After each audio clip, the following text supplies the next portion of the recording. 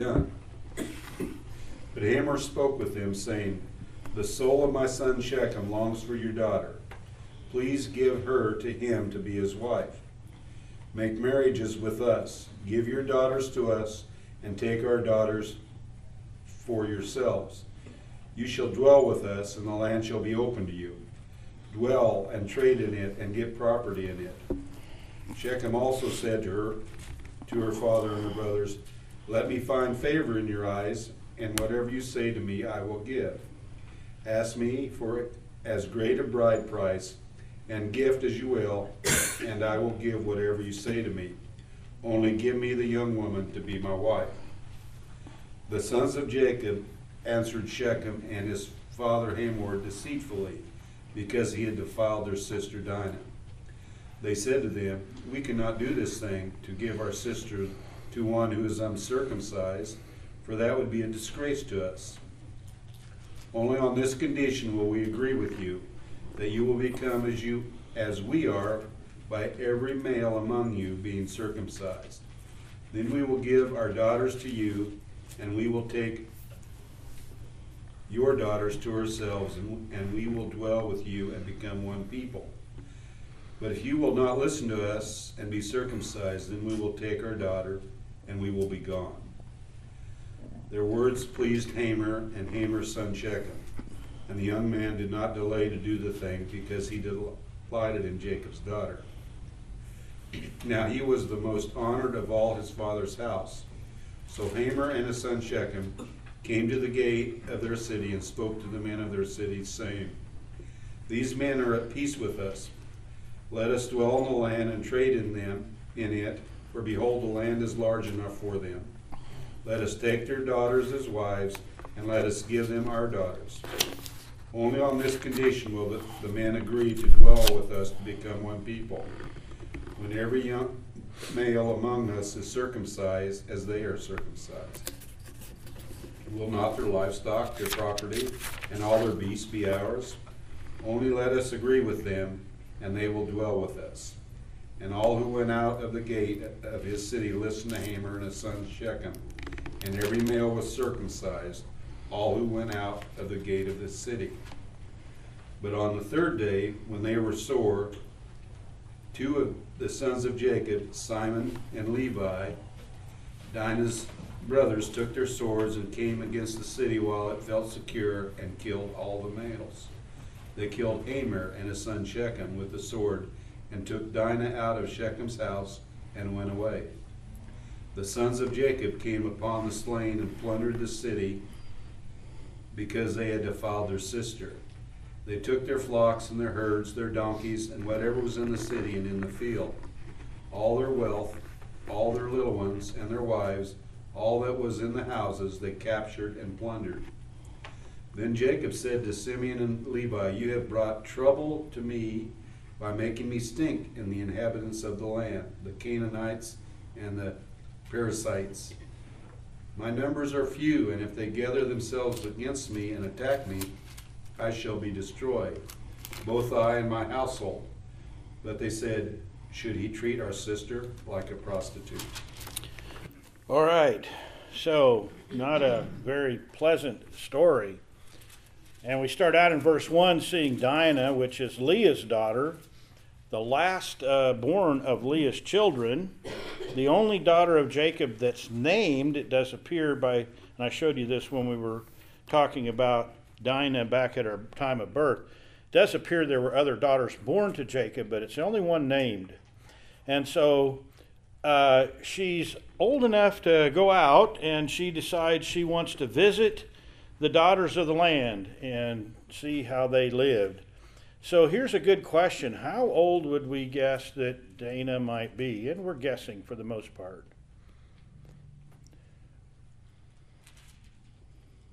14?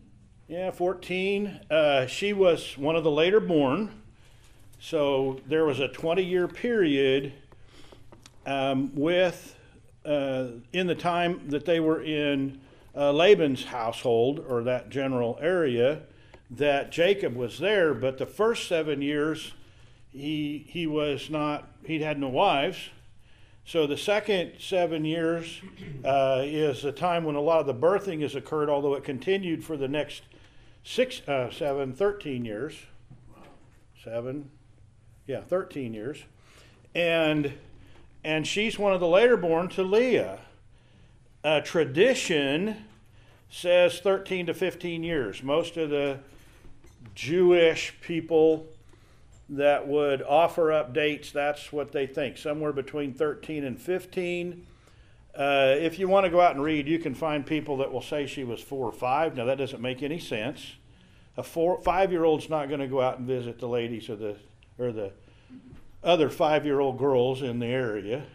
It just doesn't fit anywhere in that. But she couldn't have been very old. I mean, it's not like she's in her 20s, for sure. So 13 to 15 is probably a reasonable thing. And she decides she wants to go socialize. I think that's the right way of saying it. It says here she wanted to visit the daughters of the land. So I want to get to know the other young ladies my age in the area, see how they live, and get to know them and have friends. And that doesn't go so well in verse 2.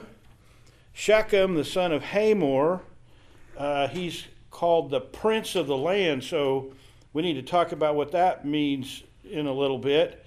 But he sees her there in verse 2, and he is taken with her in the sense that he took her away and lay with her forcefully by force. So what 2 crimes would we lay at his feet in our world? Rape. Got to add another one. Kidnapping.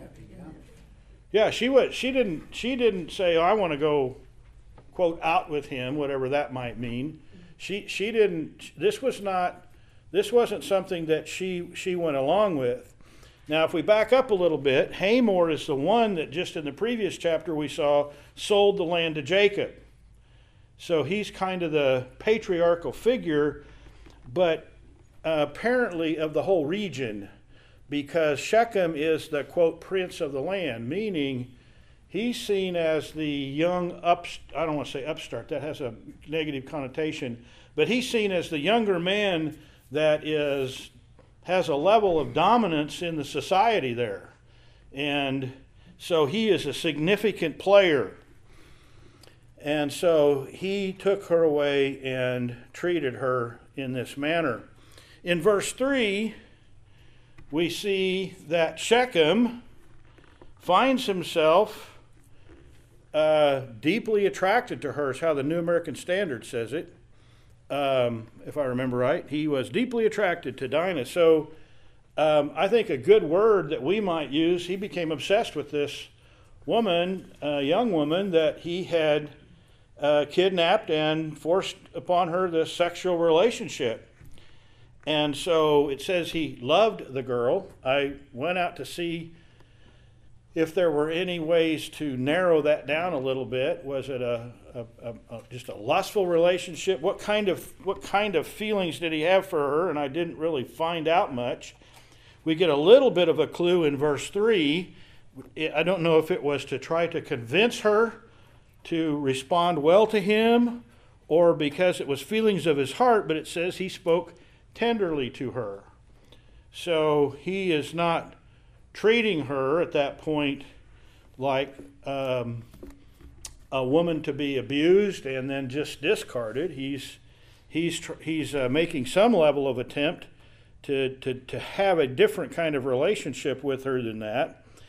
But for whatever reason, he has set his face toward having this woman for his wife. And so Jacob hears about that. We don't know how, but he heard in verse 5 about it. Oh, I'm sorry, I skipped verse 4.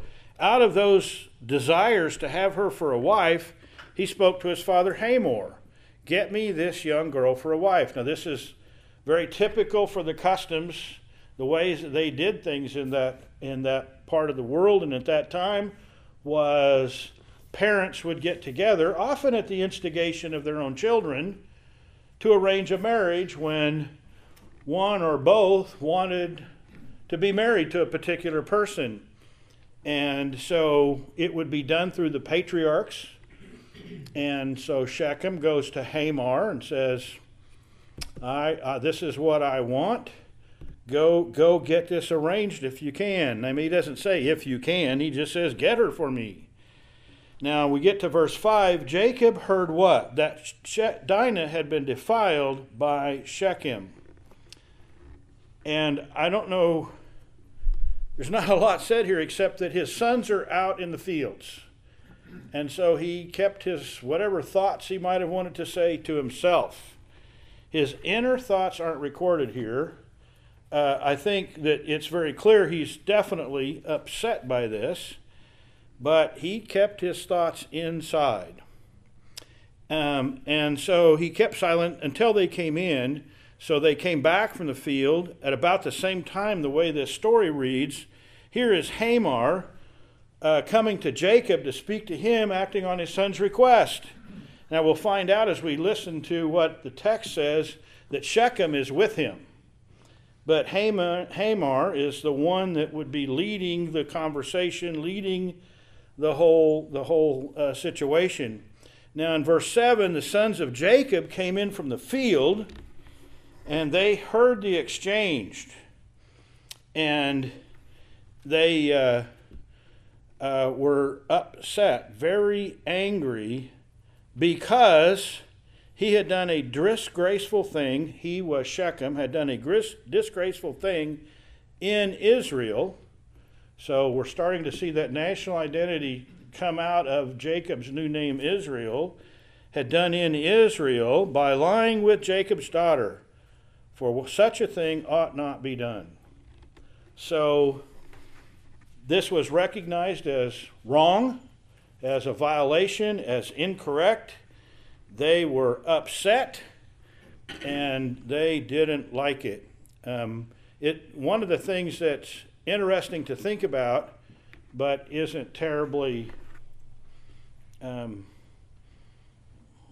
don't know, let me just back that up. An interesting thing to think about is, they weren't given the law yet. We haven't seen a code of living being given, but clearly man being created in God's image has some understanding of what right and wrong would be, and they knew this was not right. They know what sin is. This whole world had been washed away from sin once through the flood, so clearly this is wrong and a violation of the family. And verse 8, but Hamor spoke with them, so it's a plural, so with all of them there, saying, the soul of my son Shechem longs for your daughter. Please give her to him in marriage. So he lays out the request, makes it clear what he's interested in. And an interesting question to ask right now is, where is Dinah at this moment, do you think, from this story, what we read? She's still with Shechem. Why do you say that? The later verses. When we get to the revenge part, one of the things they do is take Dinah away from Shechem. Now, we could create an alternative to that, and we'll do that when we get there. But I really think Dinah's probably still in Shechem's home. And so he leaves her there, and they're over here making this request. There could be another way to look at that, and we'll talk about that when we get over to the revenge moment. But in all probability, Dinah's not even here and is not even in their family's roof at this point. And so Hamor goes into his sales pitch. In verse 9, he says, intermarry with us. Give us your daughters, yes, and take our daughters for yourselves. So in other words, let's intermarry. Let's become one big group. Verse 10, thus you shall live with us, and the land shall be open before you. Live and trade in it and acquire property in it. So what's he saying to them? What's his point in this part of the conversation? Become one family. We'll become one family. That's what he's offering. What's the payoff to Jacob and family in becoming one family? Well, supposedly he would become prosperous. Yeah, you can prosperous. You can live. It'll be a good trade relationship. We're all going to get better off out of this deal. You can acquire property. He already has some, but you can start putting your roots down here, establish your businesses, and do well.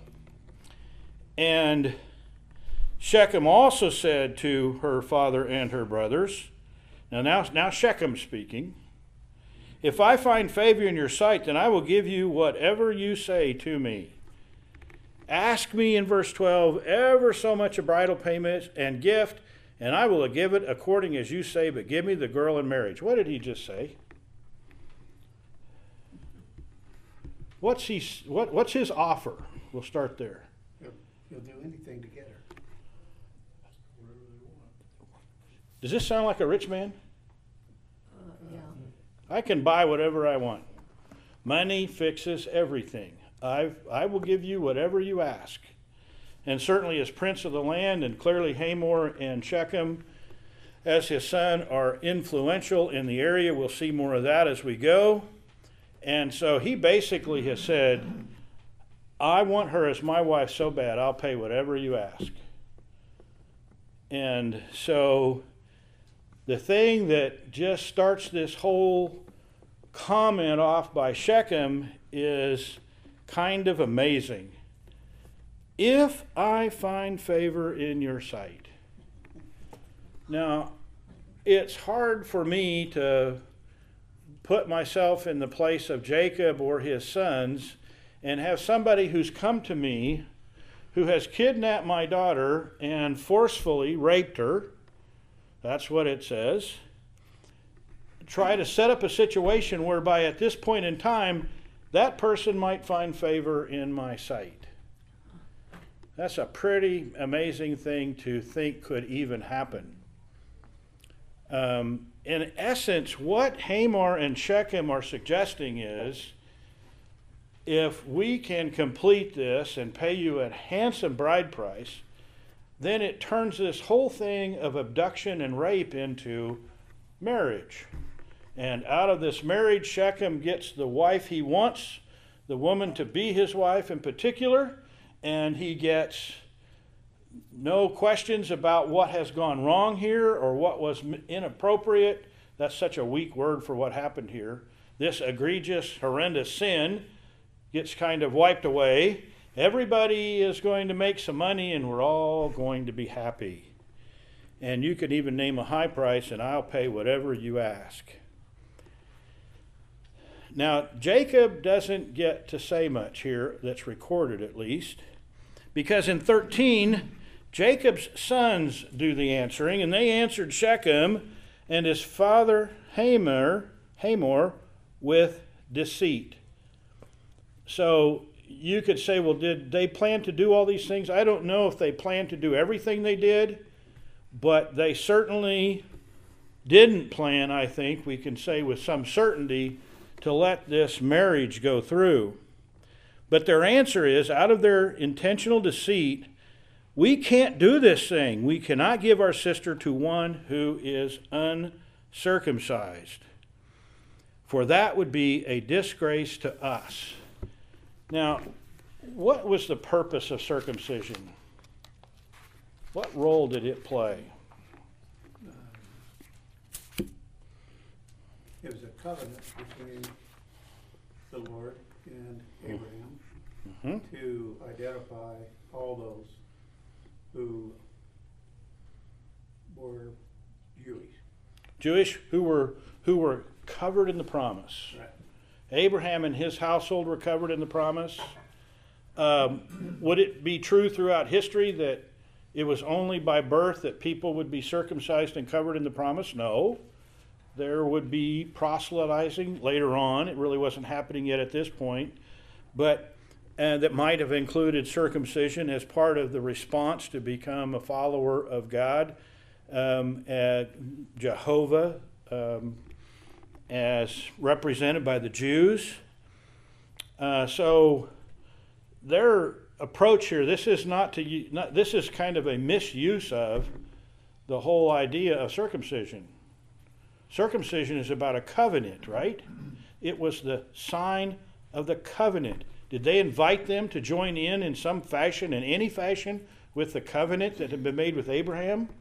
No. And so they were misusing this particular covenantal sign that God gave to Abraham. In verse 15 they go on, only on this condition will we consent to you.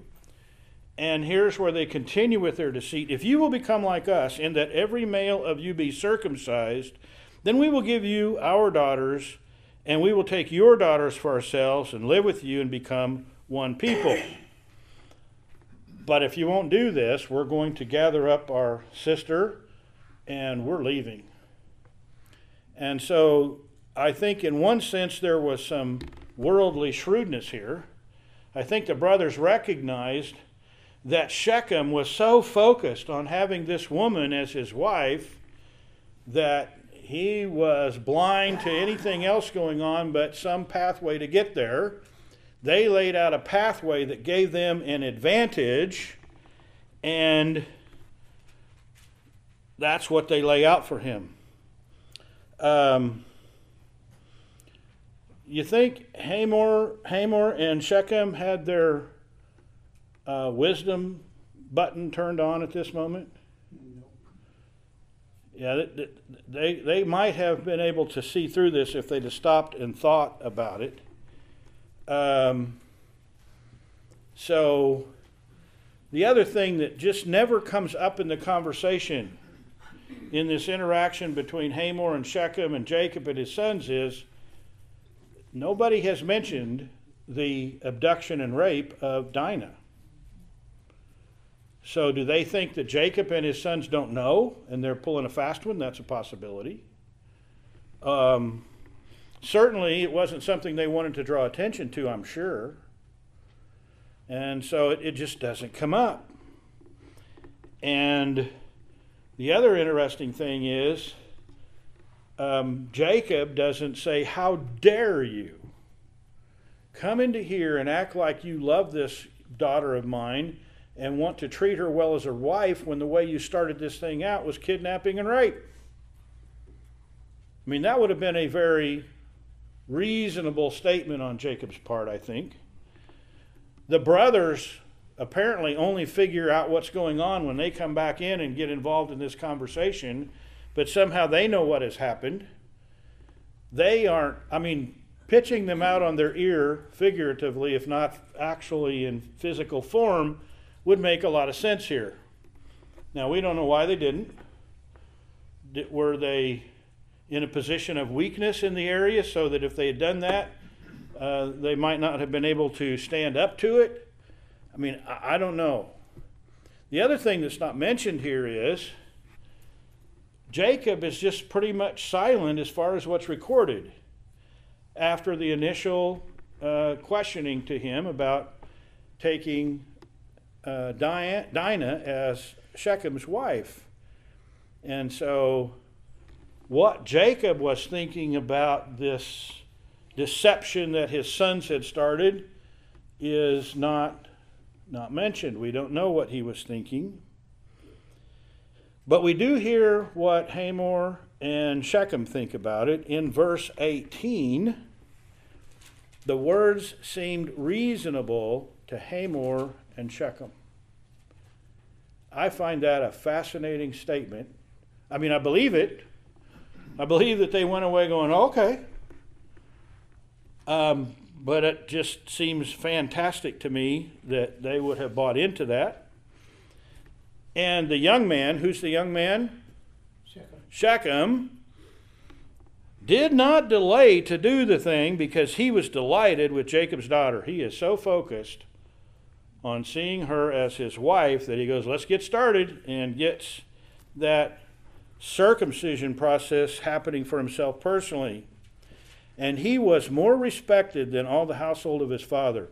That is a fantastic statement. It tells us a lot about the culture and about how things happened in the town of Shechem. Now, was he named after the town named after him? We don't know. But in this area of Shechem, he's the respected one. What did he just do? He just kidnapped somebody and raped him. And he's the respectable one in the family. So they were used to a kind of respect and probably deference that would go toward the people who were wealthy in an area. I mean, they just look like the people who, out of their wealth, are used to getting their way and doing the things that they want to do. Comments, thoughts so far?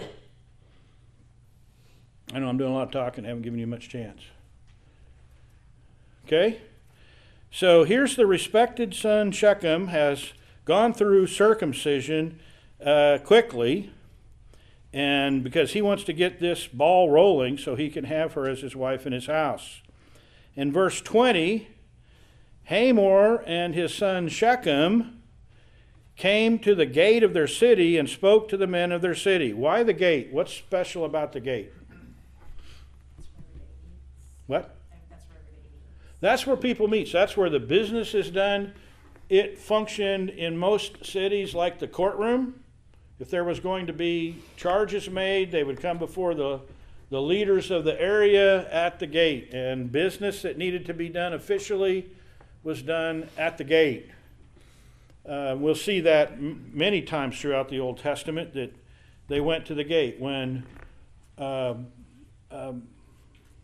Boaz wanted to take Ruth to be his wife, there was another relative that would have been first in line. And so where did he do? He went to the gate, and they settled up and did the right things at the gate so that the other relative said, no, I'm not interested, go ahead. And so Boaz did his business at the gate so that he could take Ruth as his wife. So that's just the kinds of things that happen. And that's where people gather. So they go to the gate of the city, and they spoke to the men of their city, saying, these men are friendly with us. Therefore, let them live in the land and trade in it, for behold, the land is large enough for them. So he says, hey, we've got room. These are friendly people. Let's bring them into our midst. And he says, let us take their daughters in marriage and give our daughters to them. Now, one of the things that probably everybody knows, but doesn't specifically get said here, is we already have set up a marriage between one daughter and my son. But he says, only on this condition will the men consent to live with us, to become one people, that every male among us must be circumcised as they are circumcised. And so he lays out, this is what we have to do if we want to pull this off. Now, Hamor has a part of him that is kind of as a slick salesman or a man who knows how to influence other people. Verse 23, he starts doing that. Will not their livestock and their property and all their animals be ours? Only let us consent to them that they will live with us. What did he say? What did he hold out for them that they might expect if they go along with this deal? You've got to take everything Jacob's got. Yeah, we're going to clean their clock. We're going to take all their stuff. And that didn't exactly come up over in the discussion with Jacob, did it? No, he's playing both ends against the middle. Jacob, come be with us. There's plenty of room here. You can have land. You can acquire more property. You can trade with us. We'll trade wives, so we'll intermingle in our marriages, and we'll be one big happy family.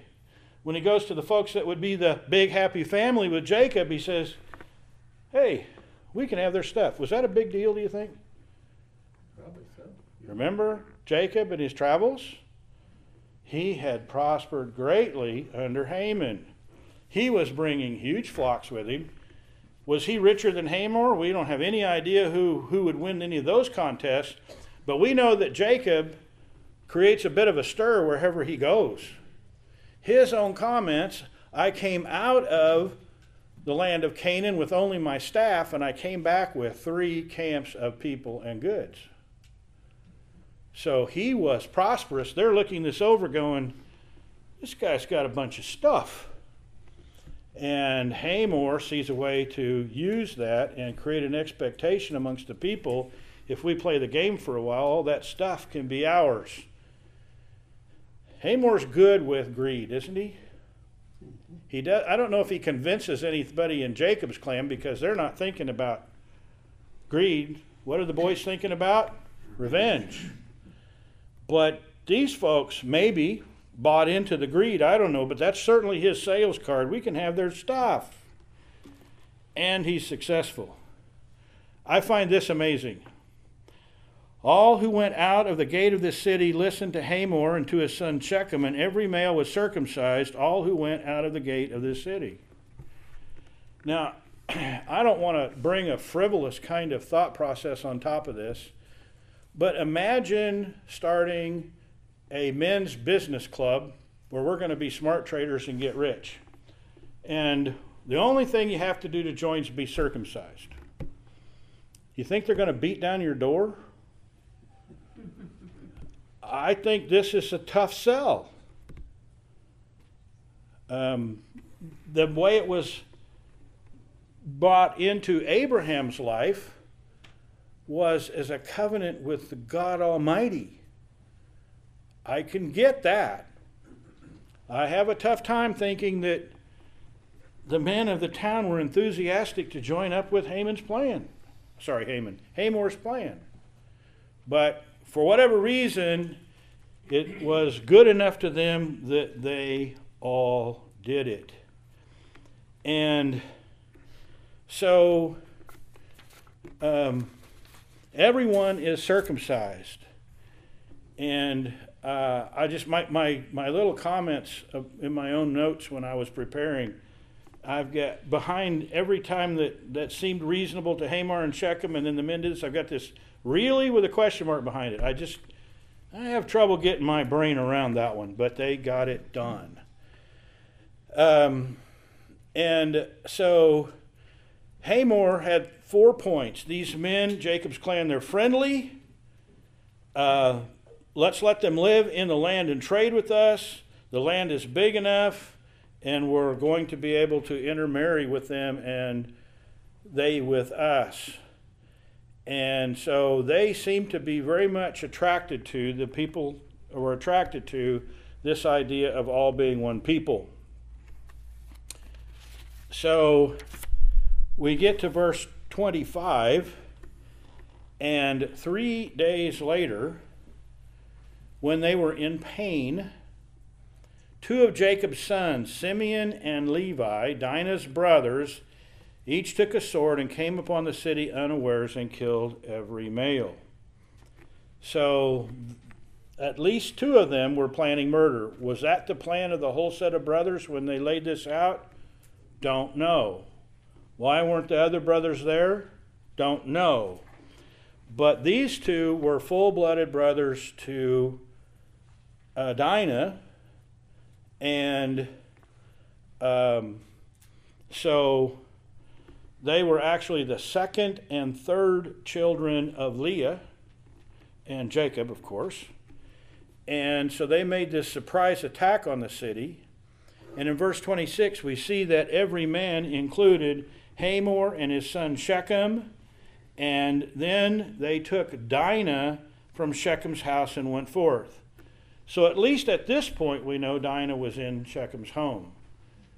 Could it have been that she was already given as a part of this marriage contract after Shechem was circumcised? I suppose that's possible. I would really expect that Shechem had just kept her this time. But so here's Shechem's house. They get Dinah out, and they're not done. The rest of the brothers now get involved in the revenge. It is interesting that 2 men with swords were able to take all the men of the city and put them to death. Don't know how many all the men of the city were, but and we know it was more than 2, and we know there was people at the gate, and we know it was a city with a gate. So there had to have been a number of men there. But in verse 27, all the brothers get together, and they looted the city. And the scriptures are clear that they did this because they had defiled their sister. Now, why the rest of the city? Why were they mad at the whole city? Was that reasonable? Did the whole city do this? No, I think they just got Pretty greedy. extreme. Well, they may have been greedy, but there's another side to this. Who did Dinah go see? What's that? She went to see how other women in this city lived. We're going to make friends. We're going to socialize. She didn't willingly go with Shechem. That's very clear. He took her away. So the rest of the city just went, okay. I mean, there is some culpability here. If some woman was in our midst and some man came to take her away and kidnap her, and we just all we didn't call the cops, we didn't call Jacob, we didn't do anything, so to speak, call Jacob, you couldn't do that, but they took no account that we can see for, hey, this woman is here, what are you doing? Stop. But there's a lot going on here, and if we got the picture of the city right, Hamor and maybe Shechem, because Shechem was the prince of the land, Hamor was the patriarchal person, they kind of ran the city, didn't they? So people weren't willing to stand up to them, maybe. Might be like some of the Old West movies that we see where you got a rich person kind of runs everything, gets their way in all means and manner.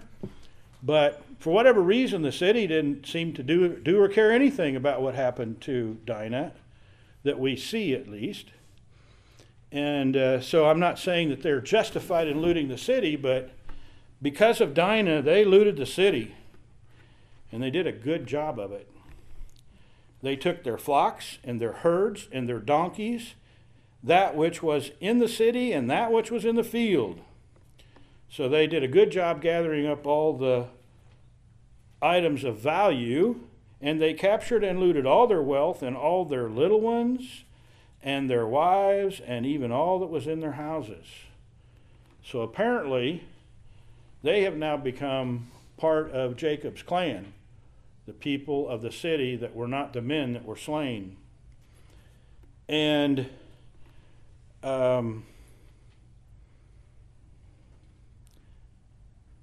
okay. So Jacob then, when it's all over, he says to Simeon and Levi, "You brought trouble on me." What was the trouble that they brought on him?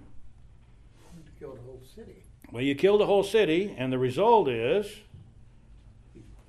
Everybody in the rest of the country are going to come after him. they're going to come after me. The New American Standard uses a nice word. You've made me odious. What version were you reading from? ESV said. The ESV says, we stink now, or I stink now.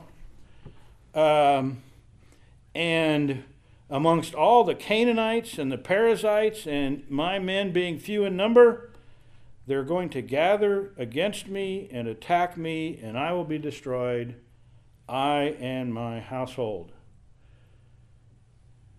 We'll talk about his brother's response, then we'll go back to that. But they said, should he treat our sister as a harlot? That was the brother's position. This had to be done. You've seen the Old West movie, somebody killed my brother, so somebody's got to die. That kind of a thing. And they said, so this needed to be done, in essence, because we couldn't let this offense to our sister Dinah stand.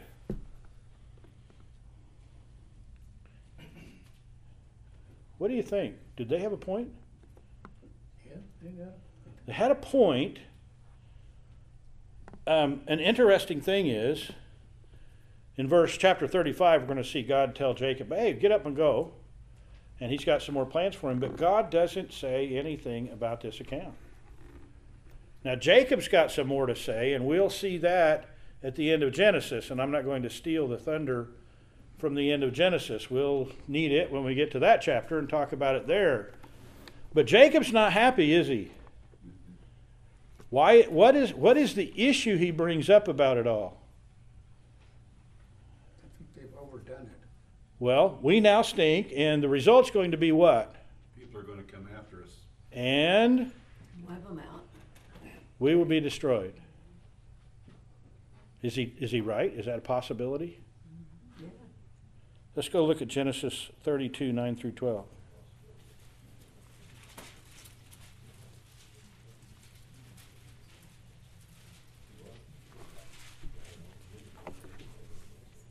Genesis 32, 9 through 12. Now this is a later one where we have some interaction here.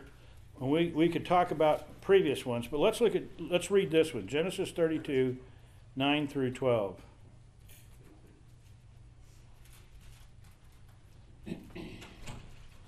And Jacob said, O God of my father Abraham and God of my father Isaac, O Lord, who said to me, return to your country and to your kindred, that I may do you good.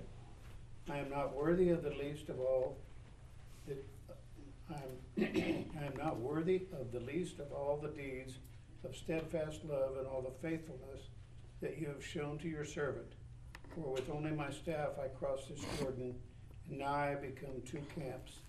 Please deliver me from the land of my brother, from the hand of Esau, for I fear him, that he may come and attack me, the mothers with children.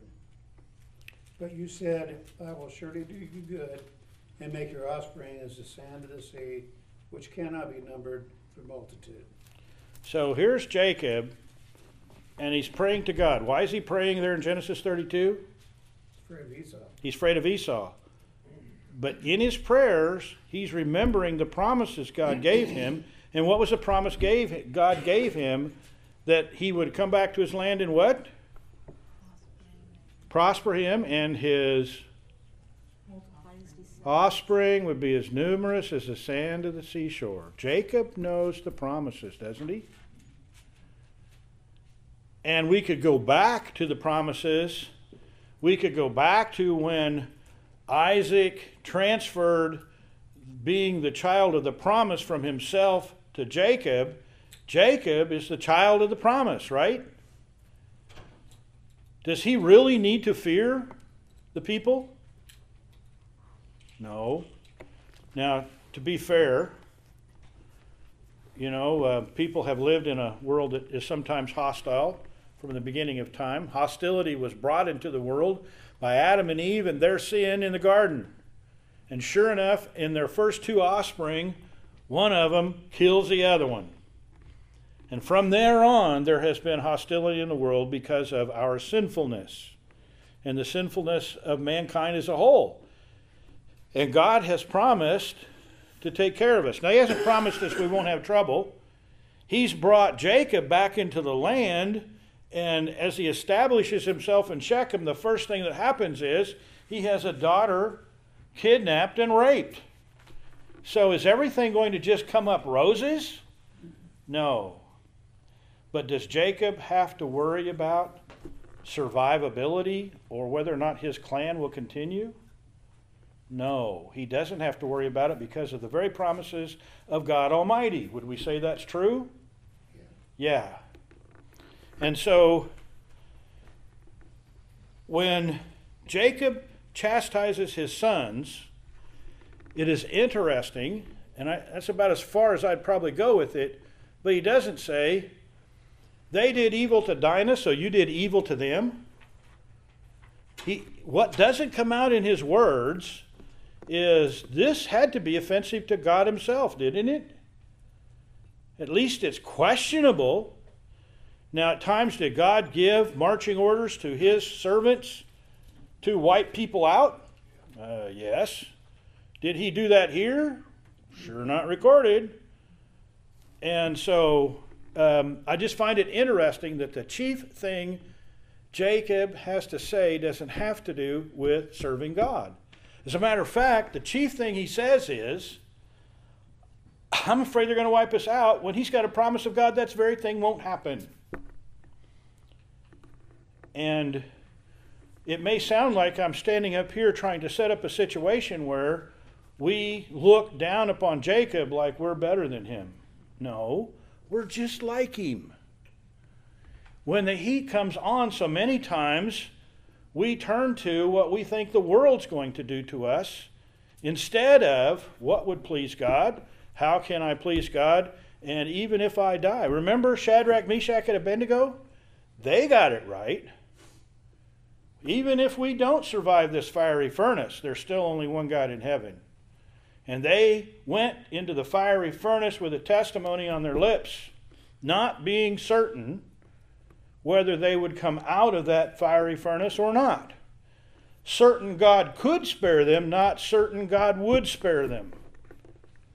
And what we get from the scriptures is what really happens.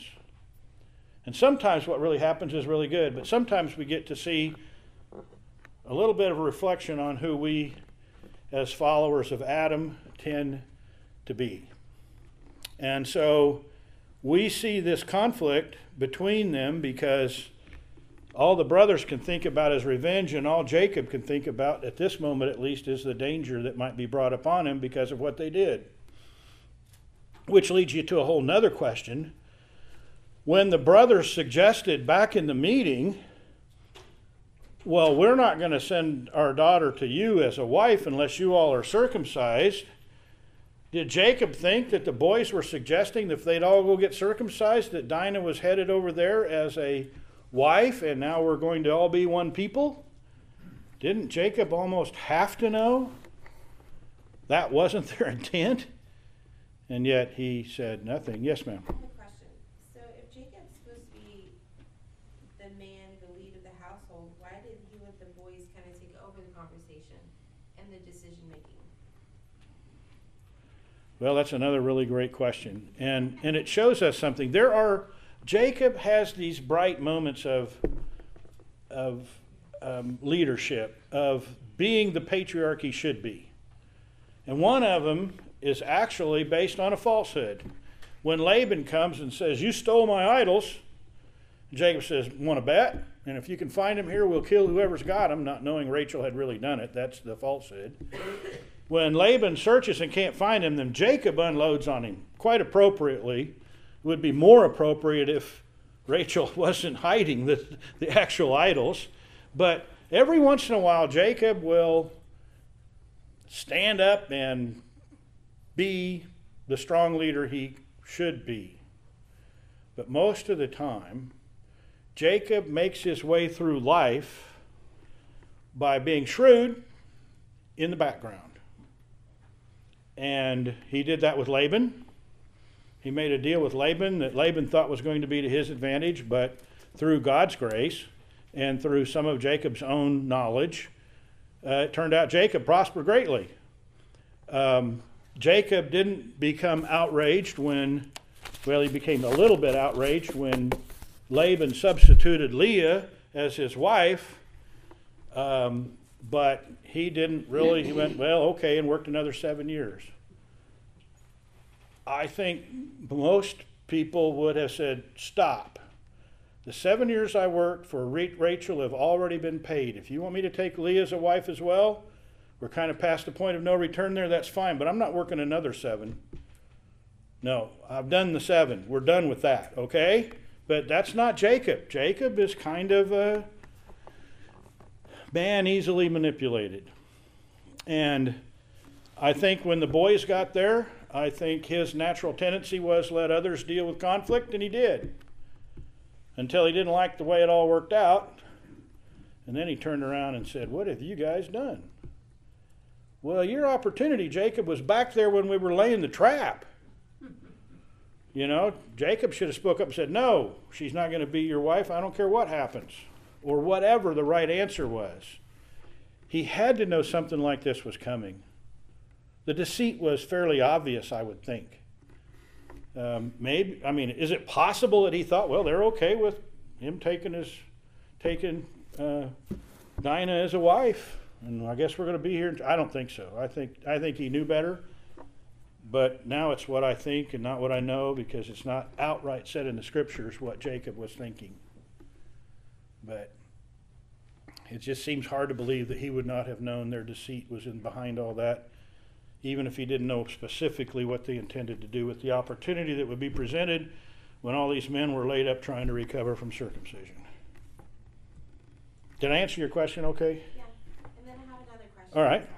No, that's fine. Don't apologize. The sons of Jacob. So with the culture, with Rachel and Leah being his wife, then he has servants who has sons. Were all the sons treated the same? Pretty. Equally? It seems as though they were, and yet before we're done with Genesis, we're going to find out that the offspring of Rachel were special to Jacob. Rachel stayed special to Jacob all through her life. And so did her children. Now, does that mean he didn't care for the other kids? No. Did it mean the other kids didn't get involved in stuff? No. I mean, they're all his family, and he cares about them. But it's pretty clear that the two children, one not yet born, of Rachel were in a special place in his heart. Good questions.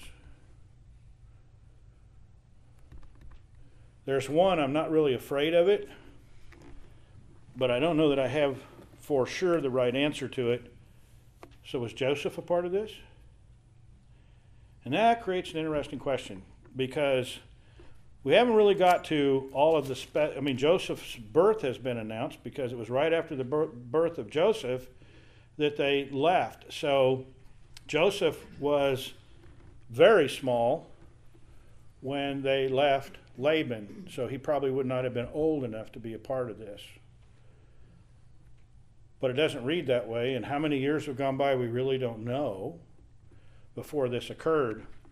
The other thing that gets into that is not all of the events in the Old Testament are necessarily in fully chronological order. There are some commentators that say Joseph was already sold into slavery at this point, and they've got some reasons for that based on the role that the town of Shechem played in some of what's written about Joseph.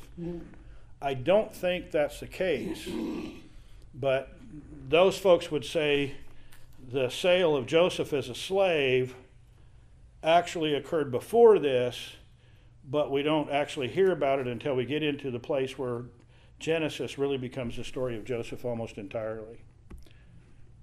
So that's out there.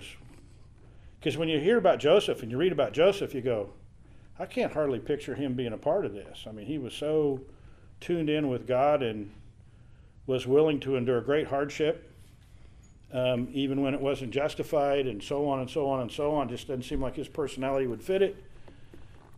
So my personal feelings are he probably was just too small at this point based on the timing involved. But who am I to say? I'm not 100% sure of that, but I'm pretty sure of that. Any other questions or comments? We kind of just a few minutes long right now. Yeah. I'm just amazed that Moses even included this story, and I'm trying to figure out what his purpose was. Writing this to the people of Israel. That's an excellent point. Yeah, and I don't get it. So I think there are two reasons that these kinds of things get included, and maybe even specifically, why is Moses talking about it? He's writing this to a group of people that's being taken to the Promised Land, who are quite a people. If if we were to be studying that right now, we'd be talking about their rebelliousness, their childishness, their constant. We just crossed the Red Sea, and then just a day or two later, they're going, "Did you bring us out here to die? What have you not seen what God has done?" But at times they are very proud. And certainly he's just telling them, you're not that much different than anybody else. That's a piece of it. Maybe. That's a reason we could suppose. But one of the things that I think is very true about particularly the book of Genesis and some of the other accounts where we get into historical things that are not favorable to the Jews or to mankind in general, is if someone set about to falsify some sort of a religious order in order to manipulate people or whatever, they'd never include this. To me, these stories are a huge testimony to the validity of the scriptures that we have. Because if it was just men putting something together to try to accomplish something or deceive people or pick whatever motive you want to put with it, these kinds of things would be counterproductive to it.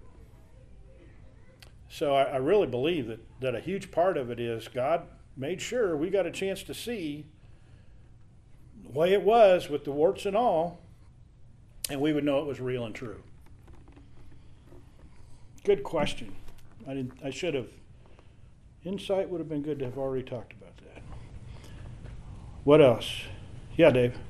Yeah, Rick, that is a great question. It is. You'll ask. And actually, the answer is pretty extensive, so we don't have time to develop that, but really it's Moses demonstrating God's faithfulness to Genesis 3:15 and the Abrahamic covenant to the people of Israel at the time Moses was writing that. Yep.